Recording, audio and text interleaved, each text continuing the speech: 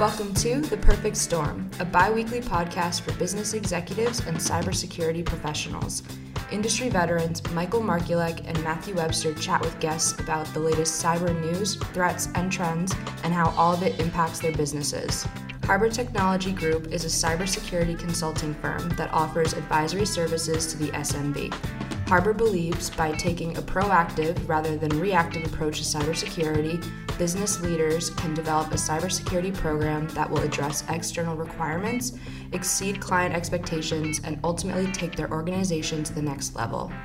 Harbor's innovative processes are based on industry standard frameworks that are tailored to meet the needs of small and medium-sized businesses.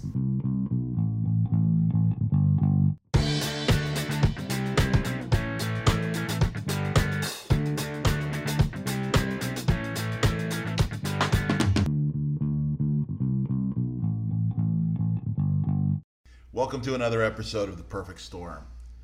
Today, Matt and I are going to sit and have a little conversation about a little bit about the end of the year in cybersecurity, some trends we're seeing for 2022, and just really have a conversation about the state of cybersecurity as we sit here between Christmas and New Year's this year. So I think I'd be remiss if we didn't start with Log4j. Log4j has been a problem, clearly a 2021 issue, but it's going to drag into 2022. For sure. I know you've been looking at this quite in depth. So any thoughts or any comments? It's no way to end 2021. I mean, obviously with COVID raging again and Log4j, it's been less than fun for a lot of folks. But this is something we're going to live with for quite some time. We're just starting to see the beginnings of how how businesses will be exploited or exposed because they haven't been able to find all their Log4j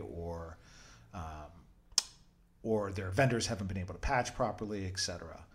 Just so we're all on the same page, people are calling it two different things: Log4j, which is the actual software package from Java, and Log4Shell, which is kind of what people are calling the vulnerability, but I've been referring to it as Log4j. Right.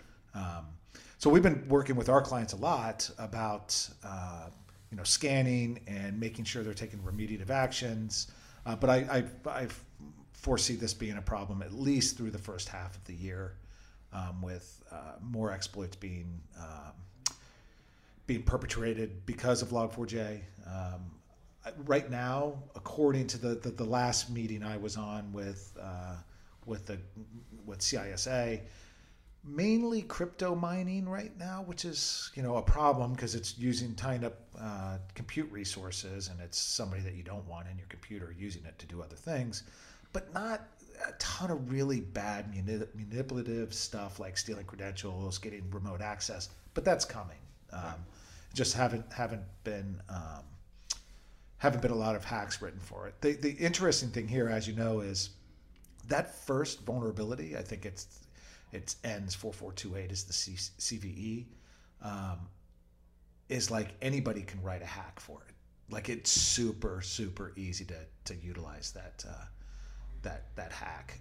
So there's been a couple of iterative patches on top of that initial problem with the Java library.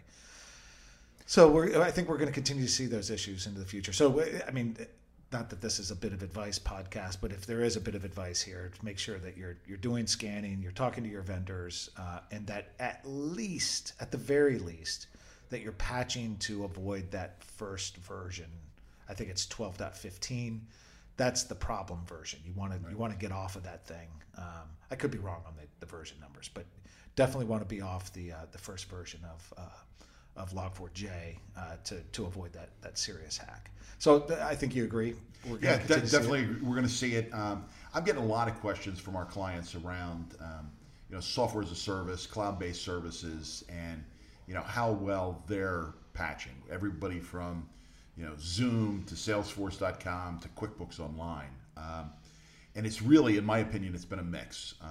Some firms have seemed to have been on top of this. Some firms, weren't even exposed to the vulnerability because they're not using, those Java components. and then others just seem to be slow to respond. Yeah. As they're struggling. But I think that's probably going to be the tail end of this, is making sure that all of your third-party vendors are protecting the data that you're sharing with them. Well, and but a little secret out there for anybody listening. Michael and I spent 30 seconds before we jumped on this, decide what we were going to talk about. And you know what? You bring up a good point. This is not what we talked about. That third-party risk management, vendor management, TPRM, as it's referred to by nerds like me, third-party risk management. That I think will, especially with Log4j being what it is, to your point, I think that's really going to be a pressure point for cyber groups, and should be for small organizations. Our clients know that we push them to manage their vendors in a way that they know that they're at least trying to do the right things from a security perspective. But I would imagine that continues to be a problem something that people are working on and focused on into 2022, right. And should be a place where people focus. Well, and that kind of dovetails into the cyber supply chain, right? Right. We saw the physical supply chain have some real issues this year, but I think the cyber supply chain, that information flow from doctor to hospital to insurance, and not even that, from a small and medium-sized business, your use of tools like Salesforce.com. If Salesforce.com has a problem, you have a problem. It's that digital cyber supply chain that I think is at risk. Most organizations don't spend enough time thinking about the vendors that they choose. How do you choose between Zoom and all the other online platforms, and are you looking at security when you do so? Right. What information are you sharing with them? A lot of organizations just take it for granted, and I think that's definitely got to change, because I think that's a vulnerability, especially to the small and medium-sized business that doesn't have the capabilities to look at this. Right. And I think it's important to note here that this push to the cloud, and how so much of this responsibility and focus can be taken away from your IT groups or your security groups, because it's now that your ERP is running somewhere in the cloud, or just part of your order processing system like Salesforce.com right. is running in the cloud, but it's still part of the supply chain for you to complete your business transactions. So if it goes away, it's just a computer like everything else, and that may be more redundant, but if it has a problem, you have a problem. Right. So just because it's in the cloud doesn't mean it's not going to be something that you need to be concerned with. Right, and it comes to the integrity of the data, right? Right. If your Salesforce.com is compromised and somebody's in there mining data out of it, if that data becomes corrupted or unavailable, right, it affects your business. Right. It affects productivity. So I think that's one of the things that I would recommend organizations really spend some time with next year, is looking at their digital supply chain, right, their third-party vendor management. Right. I think it's definitely an area that has been attacked in the past and is certainly vulnerable for the future. And Log4j kind of dovetails into that as we monitor that. Well, and as also dovetailing off of that supply chain piece, the component of it is something called business email compromise, which I fully expect to continue to be a problem into 2022.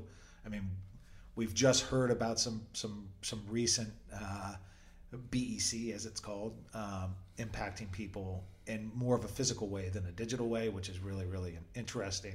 What do you think, Michael? We've been talking to a lot of organizations about business email compromise. It's as simple as receiving a request to change a lease payment, for a piece of property that you might be leasing, and that getting changed to an offshore bank, and next thing you know, your money's gone. To the interaction with the physical world, where they're asking you to ship goods, right. ship product.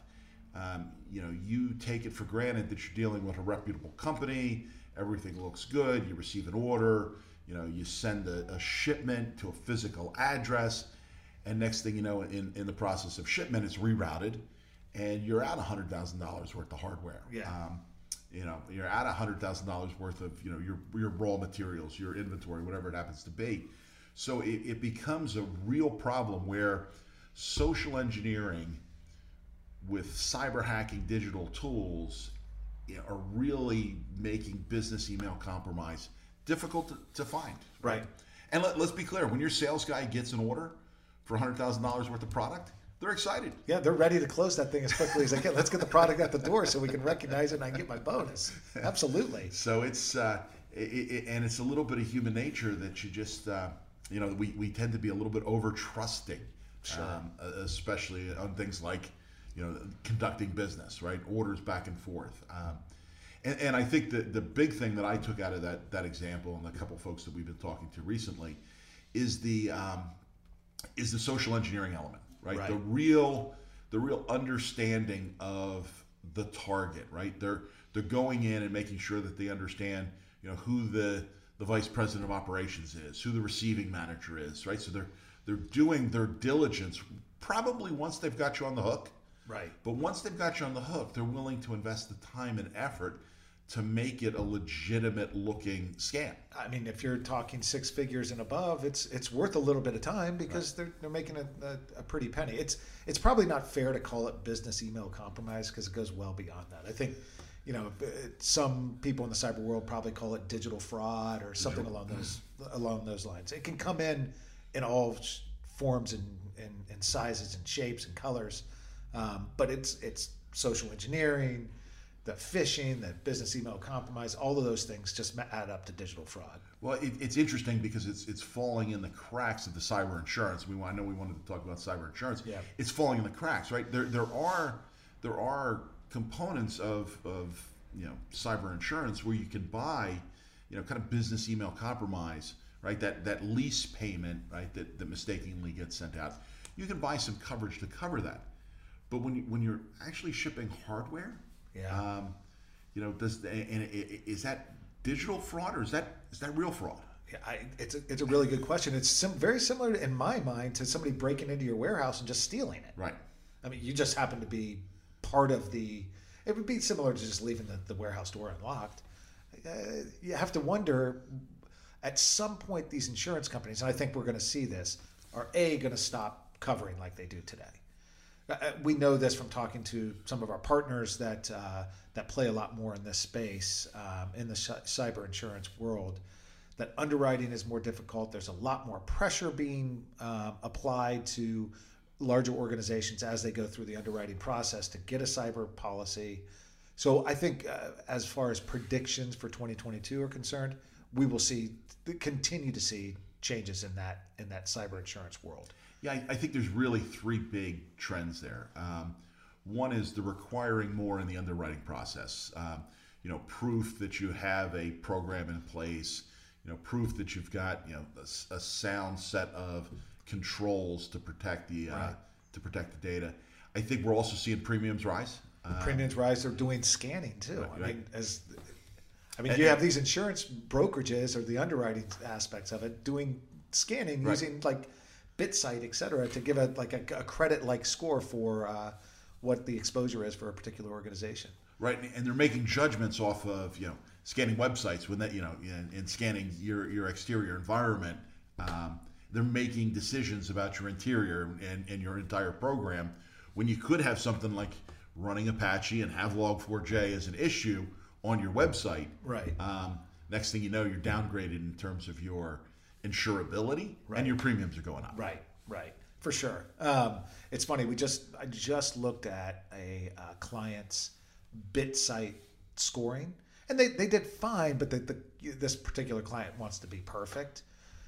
In a couple of areas, like the results literally made no sense, and I just wonder. This is where I think there might be a use of tools by the insurance industry, it's good to do because it does put pressure on businesses to do more of the right things, but they also don't necessarily understand the tools they're using. Right. So this is going to be a couple of years of kind of hand wringing and a lot of discussion back and forth between like industry itself and the insurance industry on how they go about insuring cybersecurity. a little bit of a precursor. We are recording, or I am recording, a cyber insurance podcast at the beginning of the year. I don't know if I told you that. Yep. That should be a good one for anybody that's interested in listening. So, yeah, and one of the things that it's really driving is organizations are really having to look at their entire cyber program.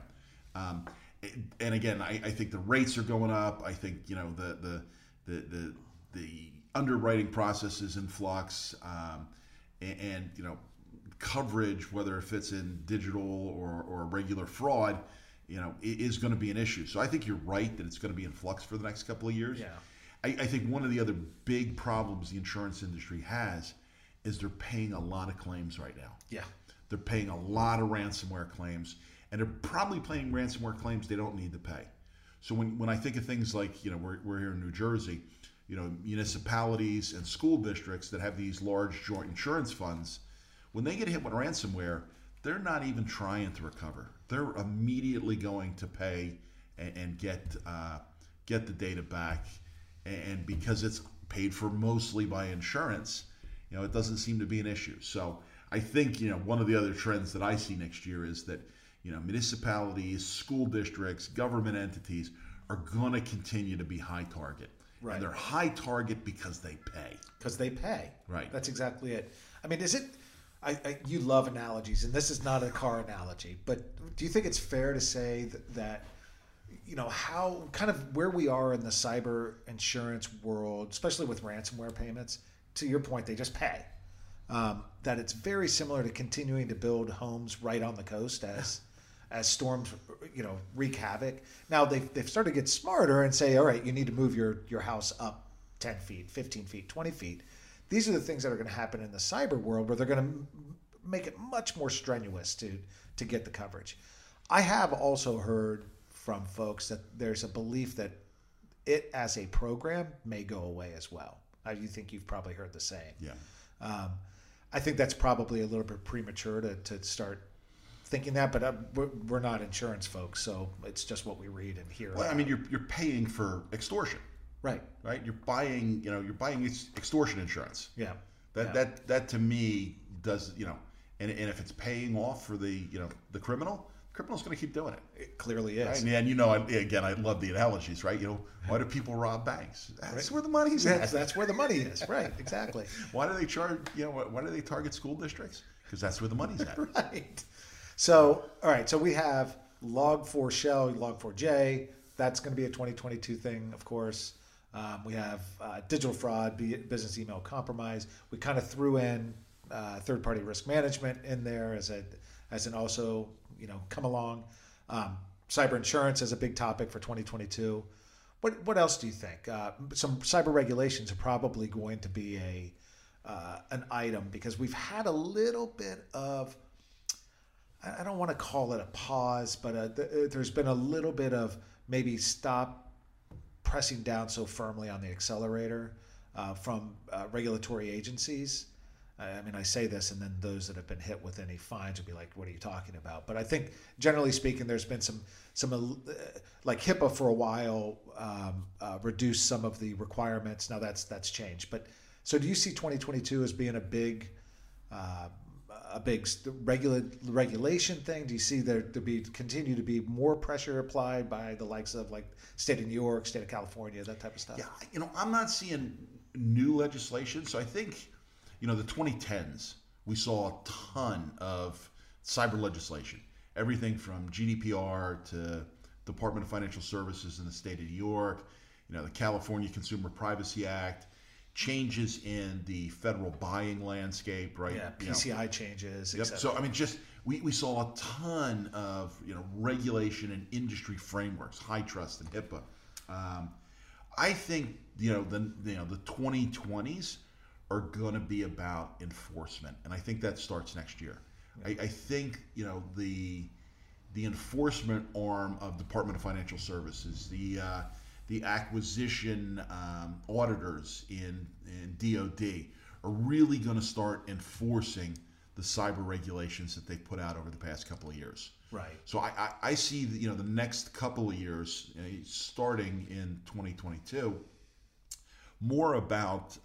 having having to comply, right?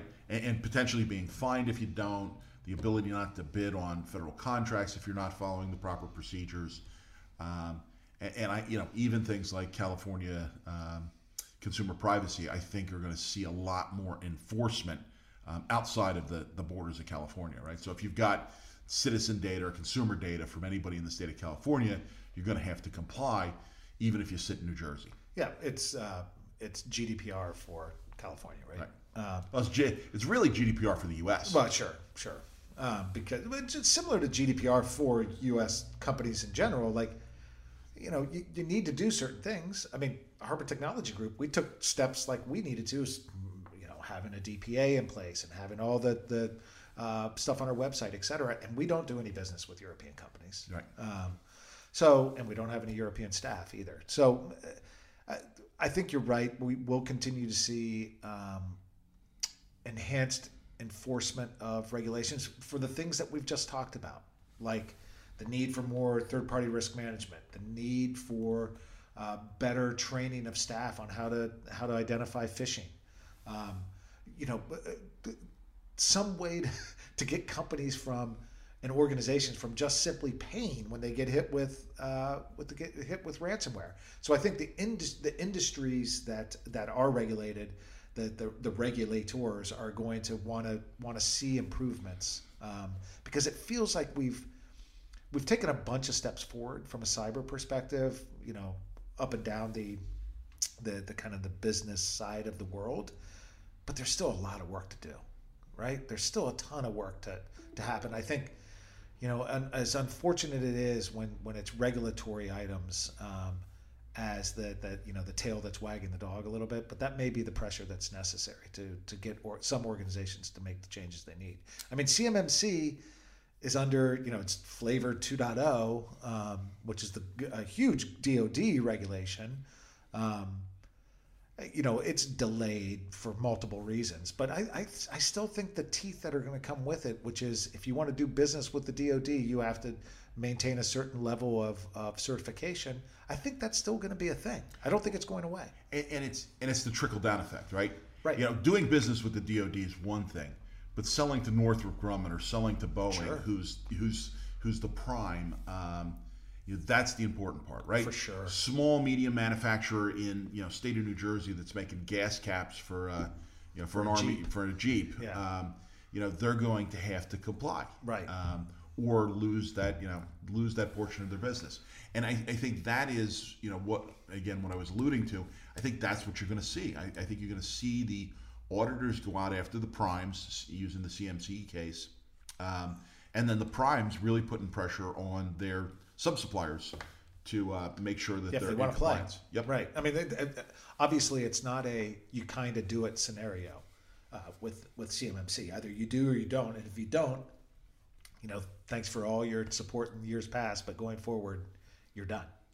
So I think CMMC is not something for 2022, but continue down that maturity model. You're going to start to see the regulations that came into place in the 2010s being enforced in the 2020s, right? Which I think is going to be a kind of a macro trend for the next couple of years. Right. So what else do you see? You have one more for 2022? One of the things that I think we really need to go back and focus on a little bit, and I know it's a drumbeat that people get tired of hearing, but it's security awareness training.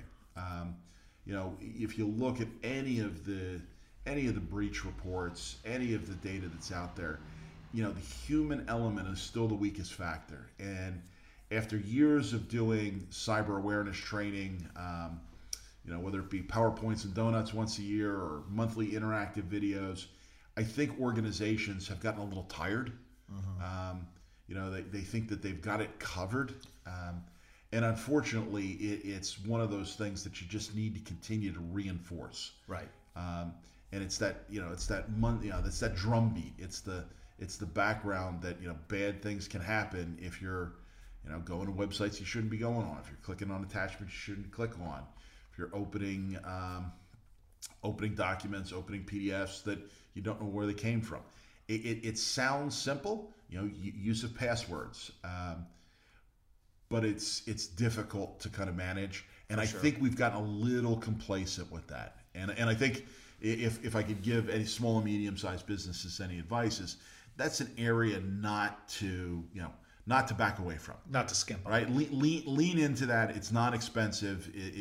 And it does do a world of good to prevent everything from business email compromise to ransomware to, Right. just loss of data. Right? You Right. want your employees to be, good cyber citizens, because if they lose their identity because of bad personal practices, it's going to cost you productivity at the office. For sure. Right? No, You've been saying that for years. I've been saying it for years. But Yeah. one of the things I think I look at our numbers in terms of who we're doing awareness training for, and I do see a little bit of fatigue.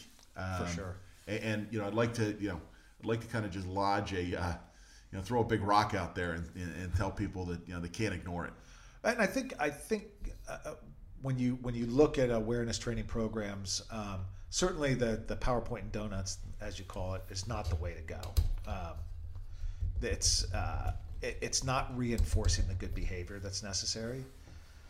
But at the same time, that monthly cadence is important. But it can't be just click what phishing email you want to practice on and send it to your staff. You need to think about what are the trends in the industry, what are the things, and time it right so that around tax season, those awareness videos and simulated phishing look like tax related things. Right. Or around the holidays, which we're in the midst of now, there's gift cards or return this or what have you. It needs to resemble what phishing, what hackers are going to be doing. Right. So yeah, I think that's a good one. So nothing overly insightful here to be fair. We think that Log4j is still going to remain a problem into 2022. I think that's fair to say. We believe that digital fraud, business email compromise will still be a bugaboo for organizations, and it's kind of the it's the problem behind the curtain that sometimes doesn't rear its head like ransomware in general does, because it's often dealt with at the CEO, CFO level. But the numbers are huge. I mean, $100,000, $250,000, $500,000 is real common with these digital fraud things. Yeah. It's probably a year and a half old, but it's the FBI said this is a $5 billion worldwide problem. Yeah, it's crazy. So third-party risk management, make sure you're doing the right things with your vendors. That's going to be a big push into 2022. Make sure they're doing the right things, that they are properly securing your data, and making sure that your operations are going to, there's resiliency built into their processes. And then we've got the regulations and making sure that you're compliant with the regulations that apply to your business. That's right. And that you're diligent, making sure that you're following the changes in those regulations. Right. The DFS, the Department of Financial Services in the state of New York, has historically made updates and changes. Right, and following them, making sure that you remain compliant, and that you're vigilant of what's coming in the future, whether it be CMMC or anything else to your particular industry. Right. And then again, as I said, continue that drumbeat of training, because I think you've got, the human factor causes 90+% of what goes bad. Right. And if you can, if you can minimize that risk, if you can mitigate the risk at the point of attack, which is the human, then you're taking big steps. You're taking a big step forward. And finally, I can't forget it, is cyber insurance. That, speaking of mitigating risk, it's a way of offloading some of the financial risk that your organization faces, understanding that there's changes afoot, making sure you're working with your brokers to make sure the policy fits for your organization, et cetera. All right. We're getting close to the end. I know we typically do harbors at the end. I'll go first and give you time to think about one. Okay. I had the privilege of attending the Army-Navy game again this year, so I'm going to go... go Navy beat Army? No, go Army beat Navy. Oh, sorry. Maybe not the case this year, though. I'm going to go with Hoboken, New Jersey. Hoboken, New Jersey sits right on the Hudson. You get a beautiful view of the Statue of Liberty. The W Hotel was perfect, packed with a whole bunch of Army guys, who graduated and served in the late 80s, early 90s. And we actually went to a place called the Wicked Wolf on Friday night before the game. wait staff was fabulous. It was a fundraiser for the Johnny Mac Fund, which helps fallen soldiers' children's pay for their education. So Children. It's children. Right. Didn't what I say? Children's. Okay. Well, that's my grammar's poor. But the Johnny Mac Fund is a great organization. The folks at the Wicked Wolf were just outstanding. And while Army did not win this year, I think the overall match is still pretty close to 50-50. Yeah, it's an amazing rivalry. As I text you that day, like as an Ohio State guy and understanding the importance of Ohio State, Michigan, that one's top of the list. Yep. I will add across the river with my family. We were in New York yesterday. We went to Little Island, which is a new park that's been built in the Hudson. It's about 2.5 acres. It's amazing. It's a must-see if you're in the city. And then right across the street is Chelsea Market.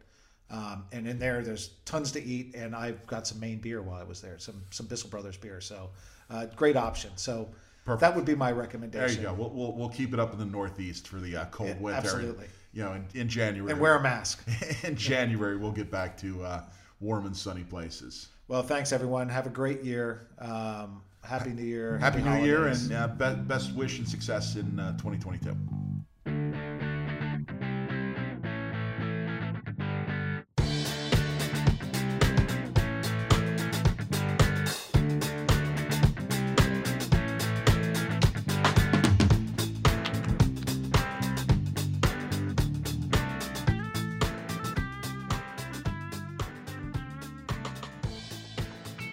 Harbor's innovative processes are based on industry standard frameworks that are tailored to meet the needs of small and medium-sized businesses.